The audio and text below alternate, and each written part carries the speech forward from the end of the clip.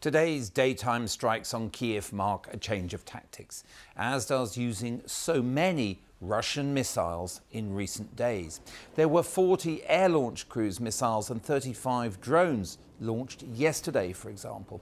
There's speculation that the Russians are trying to overwhelm Ukraine's air defences, and there may be a political motive too, to remind Ukrainians of Russian power as they hope to reconquer occupied lands in the south and east.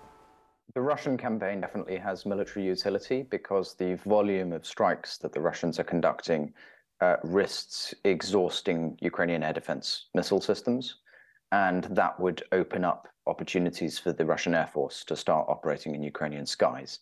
The Ukrainian response so far, I think, is merely to point out to the Russians that we can do this to you too. So it is primarily a psychological effect. The Russians launch a variety of weapons from a variety of directions, each one with their own characteristics.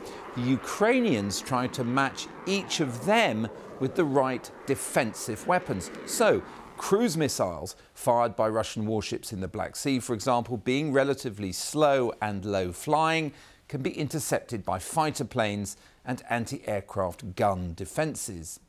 Air-launched missiles can be of the cruise type, like those launched yesterday, or very much faster Kinjal, several of which were fired at Kiev 2 weeks ago. These so-called hypersonic weapons have to be engaged by the most advanced defences the Ukrainians have, the US Patriot system, a battery of which is stationed near Kiev. There are suggestions that in recent days the Iranian type of drone has also been fired at Kiev, simply to goad Ukraine into using up its precious stock of those American-made Patriots.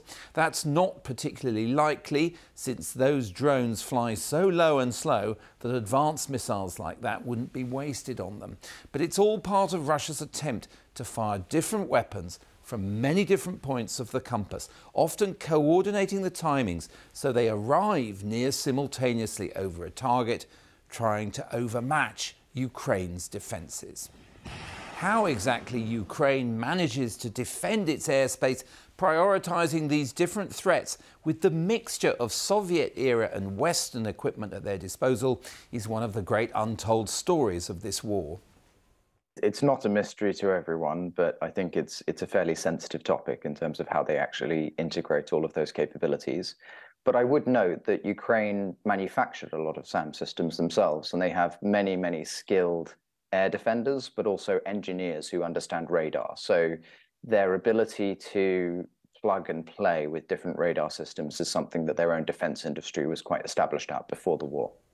And Ukraine has also apparently been responding in kind to attacks on its capital. Yesterday, the head of Ukrainian military intelligence warned those who tried to intimidate us, dreaming it would bring some effect, will regret it very soon.